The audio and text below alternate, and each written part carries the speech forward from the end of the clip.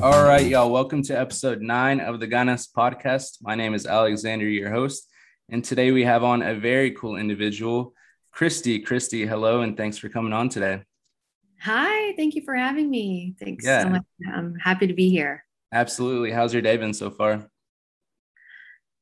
It's been really good. I've seen three patients, and I've talked to about two friends and a coach.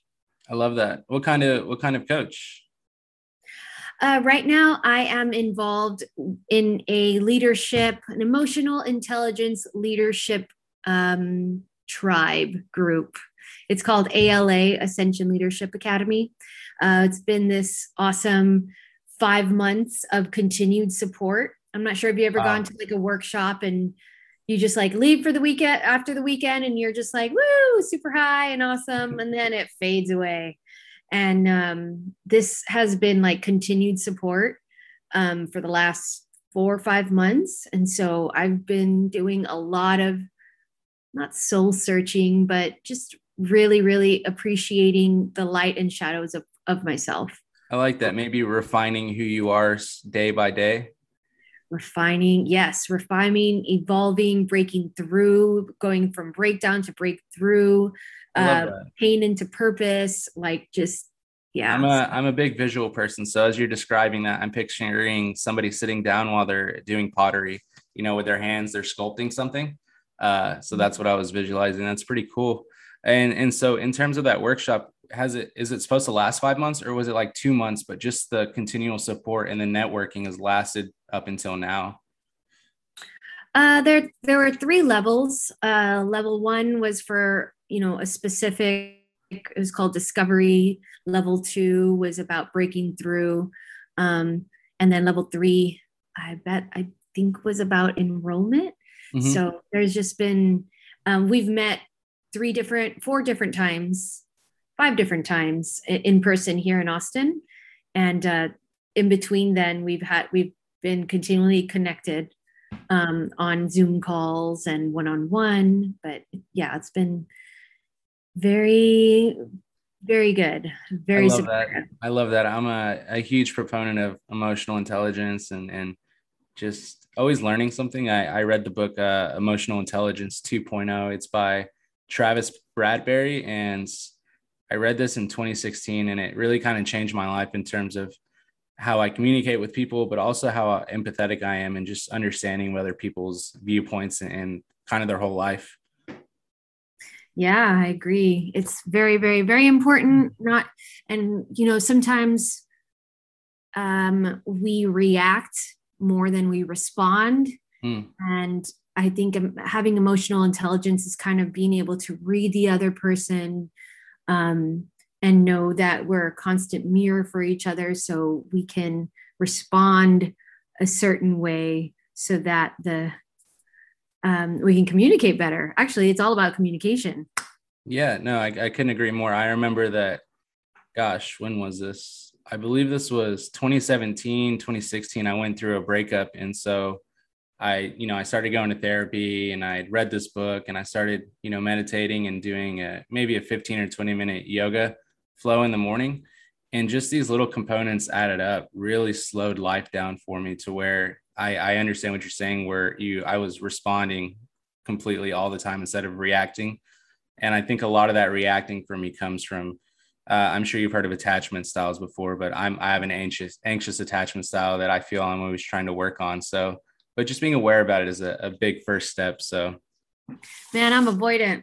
I was like, something triggers me, boom, I hide, I run away. right. And I'm learning to stay and find out what it means to me, what story did I create, um reflect what it possibly means and like kind of talk through it. So I love that. yeah, I definitely think I'm anxious, but I also have, I would say, some traits of avoidant where I might be placed in that disorganized a little bit, where I'm anxious sometimes, and sometimes I feel cornered and I just want to get out. So it's really interesting that you can kind of relate to that. So if you could just maybe share people, what's your story? If you were at a dinner party and you had to tell people what you do for a living, and maybe where you're from, how would you describe that? I feel like I have multiple stories. I guess the story I'm really excited about right now is how I chose freedom. And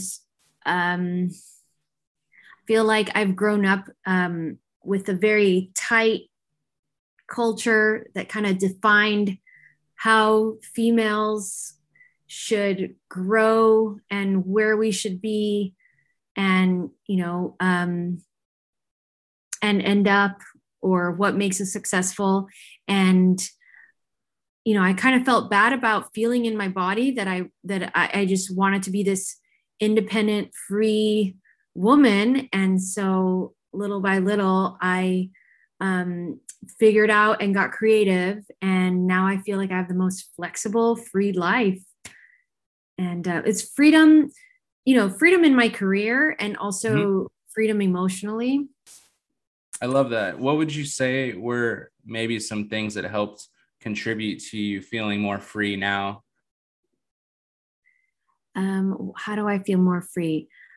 So time is a big thing for me, and scheduling myself and my clients is really important. I believe in delivering quality care. So if I would tell you my story, well, and anybody that's listening, I am a physical therapist. I have been a physical therapist since 2004. I went to Baylor University, and then I went to Texas State for grad school. I didn't know you went to Texas State. I did. I went to Texas State, graduated in 2004. Excellent. Started practicing as a physical therapist after that, worked in hospital, worked in pediatrics. And then, my love is working in outpatient orthopedics. I myself was an athlete and a cheerleader. And in high school, I fell off of a stunt, tore my ACL.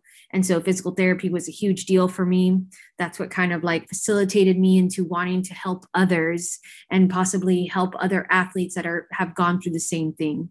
Because atrophy is no joke. My leg atrophy, it took a long time for me to get back to my sport. And the other thing is that, this is another story about me and my self-worth. I was attached to my performance, and tearing my ACL meant me not being, the best athlete in the school, and not being known as an athlete in my school. I was like, who am I? Am I a nobody? Now what am I going to be known for? I felt like what I was doing was proving my self-worth, and my being was like not good enough. Would you say that you were experiencing maybe an identity crisis? There's a lot of athletes that they get done playing and they don't advance to that next level. And I've seen it myself. I played college baseball, and I have had teammates that they don't make it to that next level, and they're just kind of in this weird phase of life where they're kind of lost because they only knew baseball or another sport. So were you experiencing that a little bit? Right. I didn't know what my purpose was. That's why I would say, well, this is another story. Please, yes. How I turned pain into purpose. Because I was so not traumatized, but I would say traumatized. I like my physical therapist. There was one time I showed up and my physical therapist wasn't there. So I worked with this other practitioner, didn't know what was going on. Then another day he was like 30 minutes late. And I was just like, wow, like I'm here to show up in accountability, and my accountability partner is not here and in responsibility. So I think I was inspired to become a physical therapist, to just really hold the space for someone else to heal properly.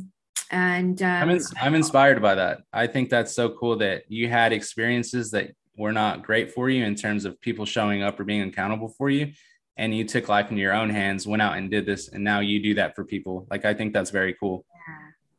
Yeah, I do that for people. And then another thing that happened after I became a physical therapist in the orthopedic outpatient setting is that the insurance model for a clinic to get reimbursed, what is it, like maybe $80 a session from each insurance, to keep that clinic running takes a lot of patients in one day. So they are accepting more and more patients onto a physical therapist schedule. So a physical therapist, by the end of their day, they're burnt out. They've seen 10 to 20 patients a day. And that's what I was doing for about 10 years. It burned me out. It burned me out. So when I got introduced to dry needling, I was like, you know what? This is going to be the modality. I just some way knew that this would be the modality to help me pivot into opening my own practice. Wait, I have a question for you now, because I've been under the assumption that, so you do dry needling, but so I refer my clients to Eastside Movement Company or Resilient RX, which is another out of network physical therapy. But you're saying I can refer people to you as well as a physical therapist? Yes, you can refer patients to me any day. This is excellent to know. Because I want to have a trustworthy network of physical therapists and dry needlers that, you know, they're trustworthy people in my circle or in my community, because then that's ensuring the utmost care for the client as well. Yeah, I believe in one-on-one quality care. Dry needling is not for everyone. I specialize in dry needling because I'm good at it. I get to the root. I get to the specific line of fascia or connected muscles that are, you know, maybe a little bit too short or not working effectively. We work on that. And then I know, Alexander, that you practice Postural Restoration Institute type exercise, and I'm all about that as well. Where none of us are totally symmetrical, and it's okay. But it's like when we're in pain, then we need to do something. We need to do something that's going to work, because what we're doing was not working. And so usually those exercises kind of help get the person out of their pattern. Or if they want, they could just be dry needled every 2 weeks. Yeah, no, dry needling plus exercise is like the healing combination. I couldn't agree more. I think that a lot of people miss the forest with the trees when they're feeling ailed or they have pain. And a lot of it comes down to, are you sleeping well? Are you getting water? How are you eating? And then on top of that, it's not maybe foam rolling for 40 minutes a day or using that Theragun. It's maybe looking at how your breathing patterns look, and can you create tension throughout your body. And a lot of people's pain, I feel, could be reduced through just movement and more exercise, but maybe proper exercise and proper alignment. Is that something that you would probably agree with? Yeah. You had sent over some questions, and you were asking about what the definition of health was to me. Yes. And man, it's health to me is this interconnectedness of the physical body, the chemistry, which I think is nutrition, our mental health, how we're feeling emotionally, and then of course our connection and our spirituality.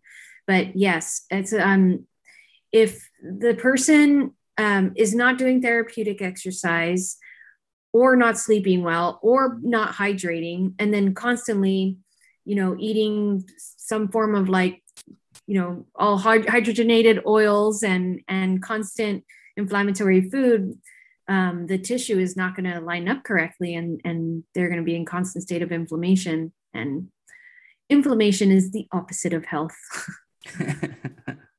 Yeah, but I mean, to me, like the definition of health is feeling good in your body, physical movement that you desire, feeling confident and light, feeling super vibrant after you eat a meal. And then also, you know, not taking things personal, you know, just this emotional happiness, curiosity, just like excitement for the day. I love that. And that's something I definitely want to get into later with you, is taking things personally. I had on an artist a couple of days ago, and we talked about that, like taking things personally and stuff. So that'll be fun to get in with you. But I agree that my definition of health looks like maybe a holistic approach. It's not just weightlifting 4 or 5 days a week. You know, it's more so like, how are you sleeping? What's your water look like? How are you regenerating and recharging? And then what does your movement look like? And add in some nutrition. But it's a lot more of a holistic approach than, you know, maybe the average trainer or average coach. but I feel that the lowest hanging fruit provides the most simple benefits for somebody. Mm. How many hours of sleep do you get? Me, I range from 7 to 9 hours a night. And I've been really, really great about it because I have a nutrition coach. And so that's one of those things that she makes sure she checks in with me quite a bit, is seeing how my sleep is. But I can absolutely say I just feel so much better when I sleep more. Same. I require 8 hours. 9 hours feels super awesome. But 8 hours is my key. There was a time in my life when I was into bodybuilding. That's another phase in my life. And man, that lifestyle is just like go, go, go, go, go. Like it really wasn't about how you're feeling. It was about just like getting the results. And yeah, caffeine that's a drug too. And I was just definitely overloading on that. And so my sleep was always off, so off. And kind of caught up with me later on after about 4 years. But now, Gosh, 4 years. Wow. 4 years of bodybuilding. Now we got Hashimoto's thyroid problem and a celiac disease. I wouldn't say that that's what caused it, but I guess I had a predisposition of it, and kind of like set it off because again, the amount of stress that I was under with bodybuilding, like trying to maintain this physique and working at a 40-hour full-time job, plus trying to be in a relationship, plus I had just got a dog, so I was like kind of like for Oh my baby goodness. mom. I just so many things on my plate. It was just too much, and I remember being so sick. I got sick. I took antibiotics 6 times in 1 year because I was sick so many times. And after that, I was feeling crappy, went to the doctor. She got 13 vials of blood from me, Oh, wow. did a bunch of tests, and I found out that's when I had the celiac disease, and I was allergic to like 80 foods. I mean, that was the textbook definition of inflammation. That was the time to tell me to like, you got to cool it, because that wasn't working. Interesting. And so I'm not the most educated on celiac disease. Does that, once you develop it, or is that hereditary, or like once you develop it, do you have it forever now? Like, how does that work? Right. So you can be it's in your DNA. I mean, like it was in my DNA. I think it showed that I didn't get a biopsy done, but I did this genetic test, which showed that I had 80% chance of having it. And I was presenting as if I had it. So I live as if I have it. It's an autoimmune condition where Okay. the intestines, the little villi, they're like finger-like projections along the digestive system. They're the ones that have all these great probiotics along them, and you have your immune system is connected to there, and eating so much or being inflammation like kind of cuts all these little villi down into like little nubs. So instead of these finger-like projections, it's like they're like little nubs. So it's pretty much your immune system is just cut down. My immune system was cut down. I know exactly what you mean. I know exactly what you mean by saying villi too. I can kind of just like see them like that. That's really interesting. And so, yeah, I've never thought of that. And so would you say that maybe, again, you were showing that you would probably have it, but do you think bodybuilding maybe accelerated possibly having it, and having, seeing effects of it? And that's why you started taking a preventative cause and eating a certain way? Yeah, I think that the events during my bodybuilding career kind of flared it up, because probiotics. I don't know if you know about probiotics, but or we all have like a lot of great bacteria and bad bacteria in our body. It's all good, but when we have too much bad bacteria, as like we know it, it's a infection. Bacterial infection. That's when we take the antibiotics, and antibiotics are like a bomb going off in your body. Like it'll kill all the bad bacteria, but it also kills the good bacteria. Okay. So after 6 rounds of 6 rounds of antibiotics, I had like no bacteria. I had like nothing, no immune system. So yeah, I really had to take a time to just work on my chi, on my energy, and really re-inoculate my gut, re-inoculate my energy. You seem like you are pretty big into like spirituality and just being aware of maybe the ego and who you are as a person. Is that something that you've always been aligned with and wanted to gear towards, or is it something that, you know, something maybe happened in life and you're like, all right, I want to start looking into this stuff more? Um, I have always been spiritual. I would say that I know it sounds a little weird, but I grew up with asthma growing up, Mm-hmm. and I still to this day remember this out of body experience where I may have died. Oh, whoa. Saw myself from the outside. I just saw myself on the floor, and then I guess I woke up and my asthma attack went away, and or my inhaler came at the right time. But since then, I felt like there's beings around me. I don't know what they are. I grew up Catholic, so I was I'm religious. I grew up religious, but I always felt like there's constant angels coming Sure. around. So I feel like there's different ways of being spiritual. I believe in like this outer force, being in alignment with this outer force and all these different helpers and soul councils. So I feel like when we're in line with our higher power, our source, our soul council, we have more power. I love that. That's really interesting with what you saw, like how you were able to see yourself. And I have, you know, I've seen some things. I don't know. There was one time where I remember I was a toddler, maybe 3 or 4, and I was with my brother and my cousin, and we were playing like a board game. And I look over to my cousin Armando to the right, and there was this man with a knife behind him, and he had a beanie on, and like he was about to stab him essentially. And I freak out, and then he's just gone, which that was such a weird thing. It was like he was like a shadow, but I could see his whole face and his body. And then the other moment was, and this is really weird because I remember being in the crib and I was just like looking up, and I wake up and there's like 2 gigantic people. Like I can't see who they are. They're just really bright. And I see their silhouette on the side, 2 gigantic people. And then in front of me was somebody with wings, and they had like a book like this that they were reading. And again, I couldn't see their face. It was just a silhouette. And I promise that that's what I experienced. It's really weird.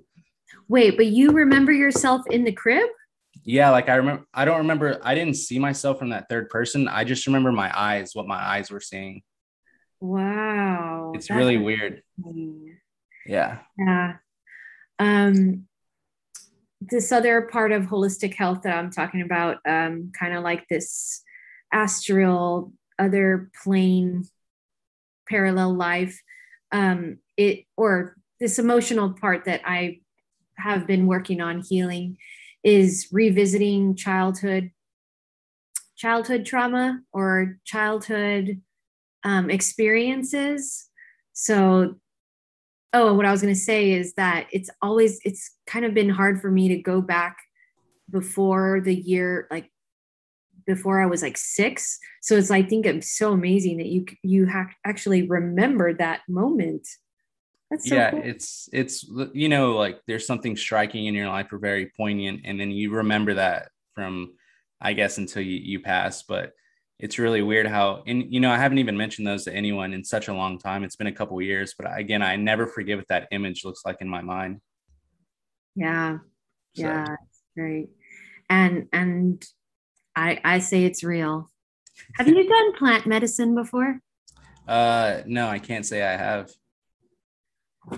I would say that if you did plant medicine, you may visit that time again. It's really crazy how your body remembers. What qualifies is plant medicine? What would, is that a ayahuasca, or is that, did I say that right?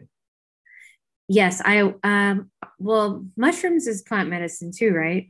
Hmm. The plant medicine I was referring to is ayahuasca. Ayahuasca, I had this profound experience, and it was as if I was able to revisit childhood experiences and able to communicate with maybe cousins that have passed away.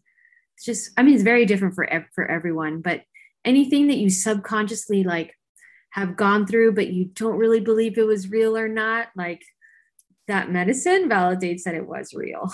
Interesting. That is, again, that sounds like such an experience. And have you heard stories of people taking it? Are they typically all positive, or are some experiences kind of bad? Well, I would say you can have negative experience as well. That's why it's very important that you go in with an intention, that you Hmm. have an accountability coach outside of there, that you stay in touch with maybe friends that you met there. Um, Also, like, I wouldn't recommend anybody just like getting ayahuasca from like some vendor in Mexico or something and doing it by yourself, because ayahuasca shows you what you need to see. It shows you maybe a dark aspect of yourself that you Hmm. need to revisit. In my experience, I went to two retreats and they were both 3 days. And the first night was always like anger. I was getting over this anger and resentment. And then the second night was like me falling in love with myself again. And then the third night, the third day, it was just this ascension or this other aha moment, or, revisiting something else. But if I I just stayed there that one night, the first one, I would have been so scared. So I have a question. It's twofold. So each day, are you doing ayahuasca? And then secondly, is that first night where you're feeling lots of anger, are you just feeling it, or are you thinking of events that caused you anger, or maybe in that moment you were angry, or was it just this weird kind of blindside? I'm feeling really angry right now. Um, all right. Well, I'll tell you what I remember.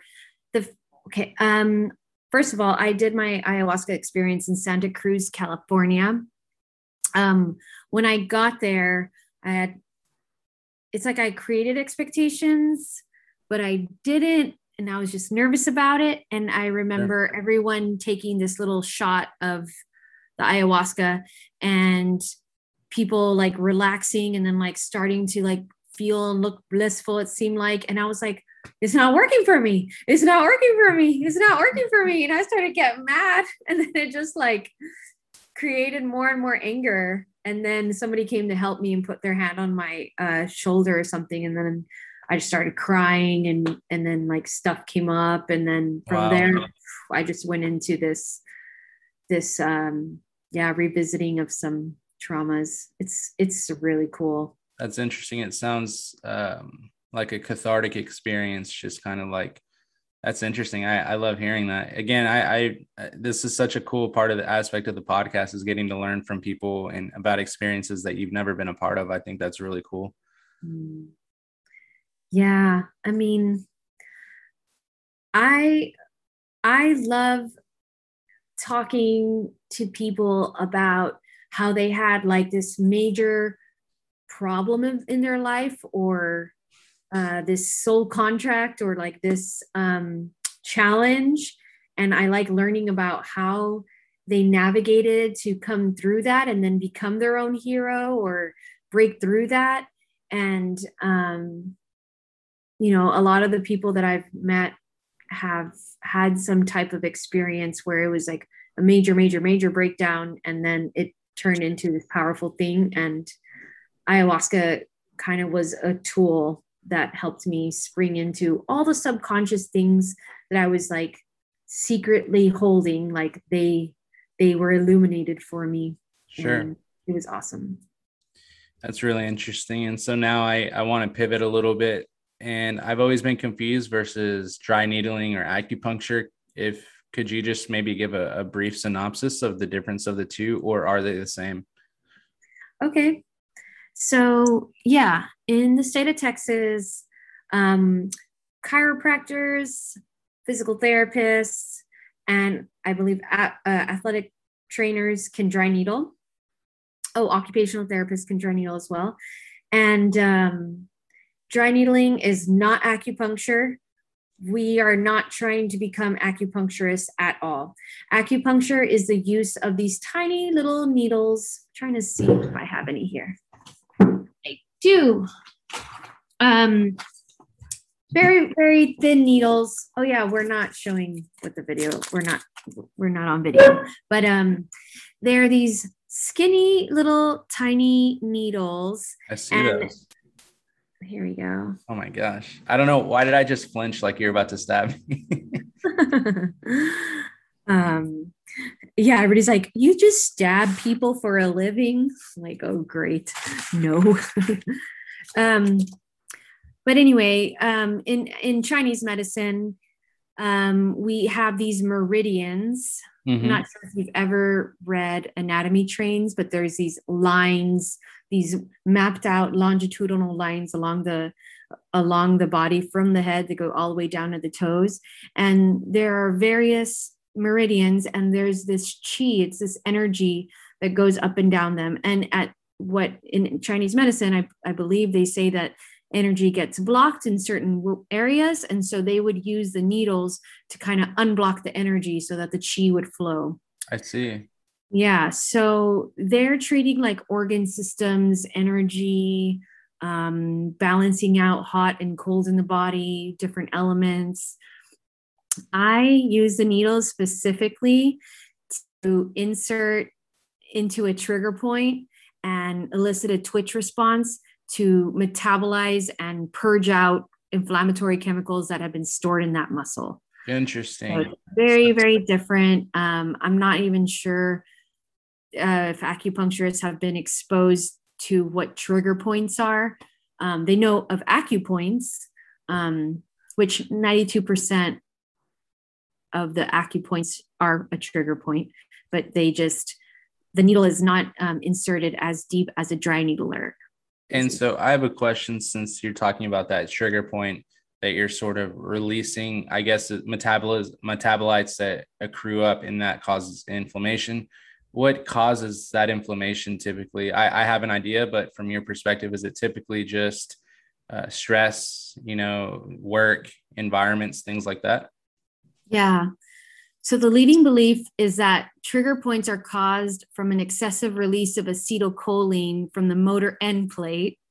And then it's just like releasing the acetylcholine, and then it just creates this chronic shortening and contracture of sarcomeres.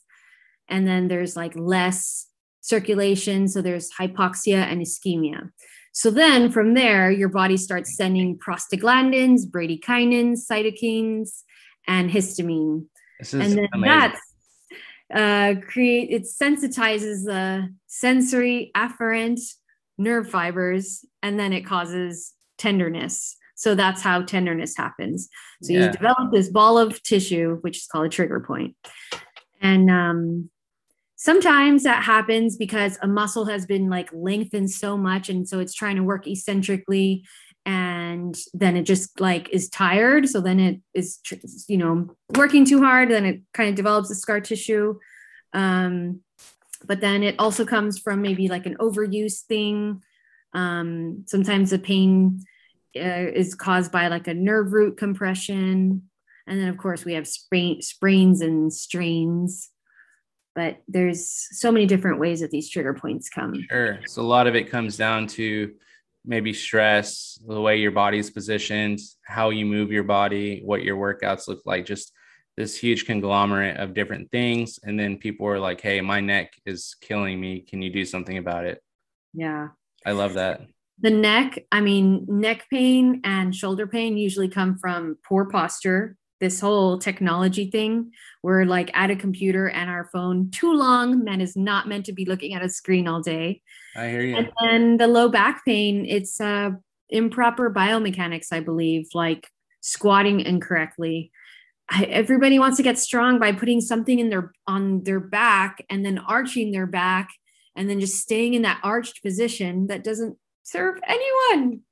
Yeah, I've trained you once before, and it was a really enjoyable hour with you because it was nice to bounce ideas off of you. And But I agree, if someone's really extended or, ribs are flared up and they typically have some low back discomfort, it doesn't really make sense to go into the gym and then do a back squat where the bar is going to further perpetuate that pattern that causes you pain. It's kind of this weird perpetual cycle of discomfort and pain. Yeah, I agree. And again, a lot of it's so funny, like with patients, no one ever went over, like especially in the athletes I see, like their coaches don't show them how to condition and even out their biomechanics, or this, like they don't help them strengthen around the joint that they're overusing, say like a baseball player. Like I saw this baseball player last week and he's in so much pain, yet his back is so weak. He has no glute strength. He doesn't know how to contract his transverse abdominis, yet he's a pitcher and he wants to be scouted by colleges soon. And I was like, whoa, we got to work on your off season. You're just throwing the ball all day. I don't see how you're going to continue to be strong. I can absolutely see we're getting into PRI for you. I'm extremely happy you were able to go see that workshop, because again, remember, we were kind of planning on maybe going and at the same one, but I think it's so cool. But I could for sure see how PRI is useful for someone like a baseball player. Right. Hey, and we gotta maybe look at some dates next year, because I took pelvic restoration, which was all about, the pelvis and how the pelvis is asymmetrical. And there's, some people that present, a lot of people present in this like left AIC. anterior, AIC. And I'm also interested in this right brachial chain, right? What is it? Gosh. I don't know, but there's layers to it. But for sure, I'm down to check out some dates and maybe we can look at that. Yeah. I want to talk to you about dancing now. I've seen you go to classes before and partake in dancing, and I've actually been wanting to take classes before. I know I live next to a studio, como bachata and things like that. So what's your experience been here finding classes in Austin? So what's the name of your podcast again? Ganas Podcast. Ganas Podcast.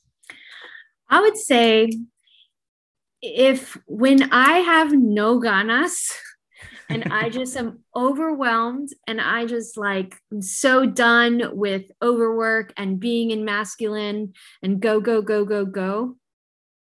the thing to help me shake everything off and feel better in my skin and just reset myself, I dance. I put on any type of music. Like my living room, I moved all my sofas, so it's just this big open area, and then I'll put on YouTube on TV, and I just dance to different videos. I just play music and I just dance for 10 or 15 minutes. Totally gets me in a different state. And so I really enjoy all types of music. Hip hop is fun. I mean, I was a cheerleader, so learning dance is fun.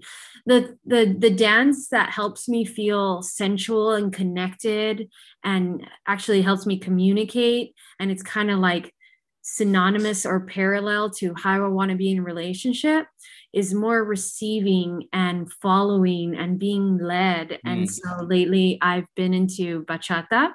I dance with Fabian at Austin Inspired Movement. I've been doing private lessons with him. And it's just an amazing way to get feedback on how I feel like I'm connecting with people, period. And I just love dancing, feeling the beat in my body, moving how it feels good. It's meditative. I love that. I love that you even mentioned meditative, because I'm a huge proponent of meditation in motion. I think that a lot of times people just picture sitting down with your hands on your knees or something, but in reality, it can look like a lot of things. So for me, meditation is working with my plants, or I'll go on a hike without any type of audio, music, videos, whatever. And I really enjoy hearing about your experience with dance, how it's a lot more than just moving your body. It leads into other things for you, such as feeling connected to people And it's kind of helping, again, refining that process in an atypical way, which I think is really cool. Yeah. Yeah. You talk about moving meditation, and what comes to mind with the words moving meditation is Qigong. And that's another aspect, that's another turning point in my life after the whole bodybuilding. And I was just like, totally broken down and, feeling sick. I turned to Qigong. I went to a seminar here in Austin, and then I decided to learn more into level 2 and 3 in some other cities. But Qigong is moving meditation. It's just, you're just so focused on feeling the chi, feeling the energy between your hands, moving the energy through your arm, like flushing that energy down towards your leg or into your body, into like your chest or your belly. The focus of Qigong is to improve or balance the Dantian, which is the gut. And so I also think that when I was at this like super tired autoimmune time in my life, Qigong helped bring the energy back into my gut. And I did some self-healing.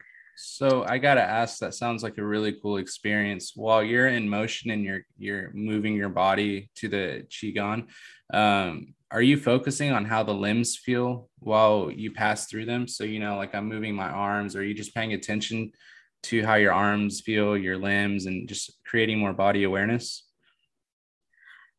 Yeah, so you should be kind of standing in this like very relaxed posture. But what I feel is like the alignment of one hand towards the other side of the body, and always this energy, it's always in between the two hands. So the hands might align together and then they might spread apart, but then you might feel, again, meridians, acupuncture, this line of energy between one hand and the other. Or you may stretch your arm up and almost go like into a hip flexor stretch. But again, there's like a line of energy that you're trying to increase and get chi and blood flow back into. So yeah, it's very aware. Very That's aware. really cool. I visualize like an orb between my hands, and whichever way my hands go, it's kind of going, it's lengthening, it's getting shorter, it's getting rounder. That's a really interesting perspective. Yeah, I always imagine, how you blow bubbles and sometimes you can catch the bubble and then you can like make it grow and come back together. It's like so gentle that you're just like creating these bubbles. And yeah, orb is the other things, like these bright lights along your palms that are shining onto each other. Right. So one thing that I saw that you mentioned, you kind of glossed over that you maybe wanted to talk about was boundaries and being triggered. I just wanted to ask what made you want to maybe discuss these things. So what would make me want to talk? Okay, so along my journey into becoming a entrepreneur and owning my own business is because I went through this time in my life where I was chronically tired. I was just so tired. And I learned I was an empath. And so I learned that I was absorbing other people's energy. So we were talking about Qigong, and it's kind of like related to Reiki and energy. And I read this book by Judith Orloff, I want to say. I hope I'm not butchering her name. But we need to like create like boundaries like around each other, around ourselves. Sometimes we literally like absorb other people's energy. The other thing, so I worked on kind of like shaking off other people's energy in between my sessions with the next patient. But another thing is that what were we talking about boundaries. I said yes a lot. And I think I say yes a lot throughout my life because I don't want to let people down.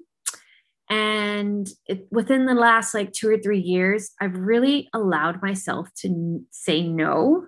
I love that. Um, it's not saying no to them, but it's saying yes to myself. And Mm, so becoming a entrepreneur meant going cash base, of course, like was one thing, but also and wanting to reach out and become specialized in dry needling. But the other thing is kind of like creating this space that I said yes to myself more than just like showing up to a job where I was required to work more hours than my body required. I think that's such an interesting way to put those ideologies into practice. It's almost like you built a business around really embodying some of these concepts. And I think that's such again, an interesting way to go about it, but it works. And I think that's really cool. And you're right about the boundaries thing.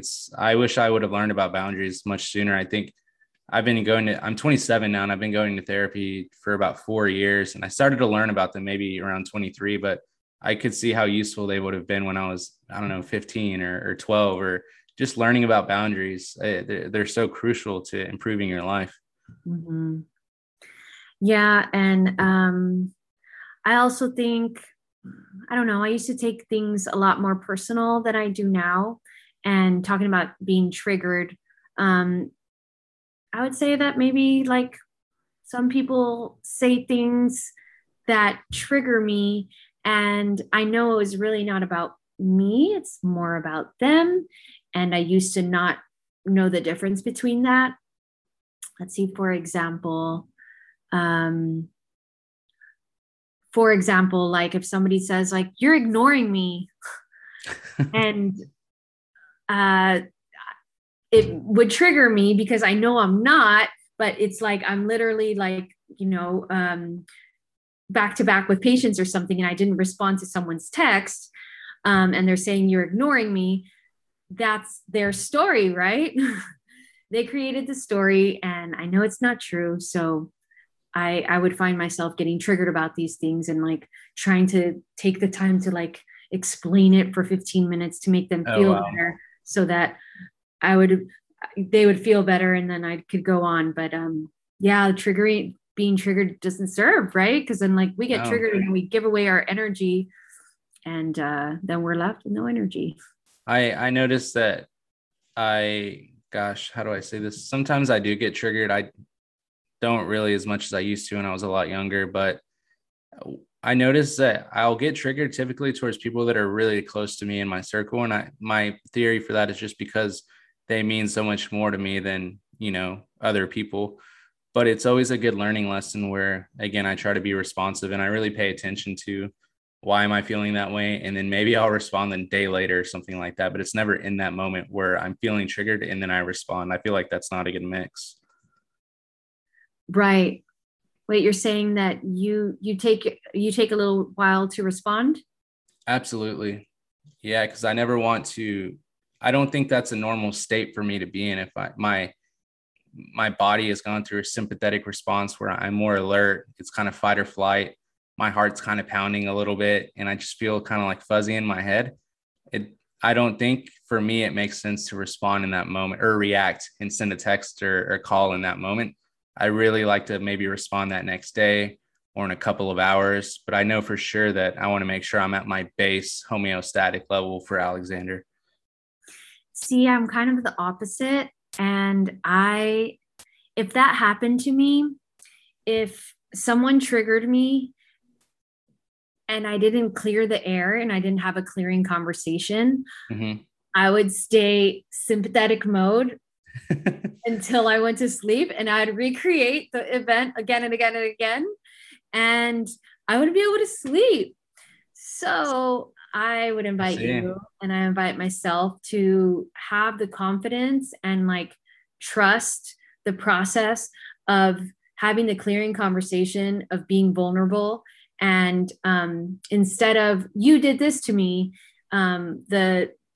the response would be when you blank, I felt this, or the story I had when you did this was this, which would kind of just like not project onto them. It would just be like I had this story. Is that true? And then maybe your vulnerability would allow them to be vulnerable, and then you could clear it. But I see. Have you ever heard of, I forgot if I was listening to a podcast or I was reading a book, but there's a term chewer versus spewer. no, Okay, elaborate. so I would say I used to be a spewer. I'm more of a chewer now where I really want to chew on things and because again, if I'm feeling triggered, I don't want to maybe open something up when it was really my job to kind of sort through it and then respond. So chewing versus spewing is a chewer, they kind of take their time to think about something.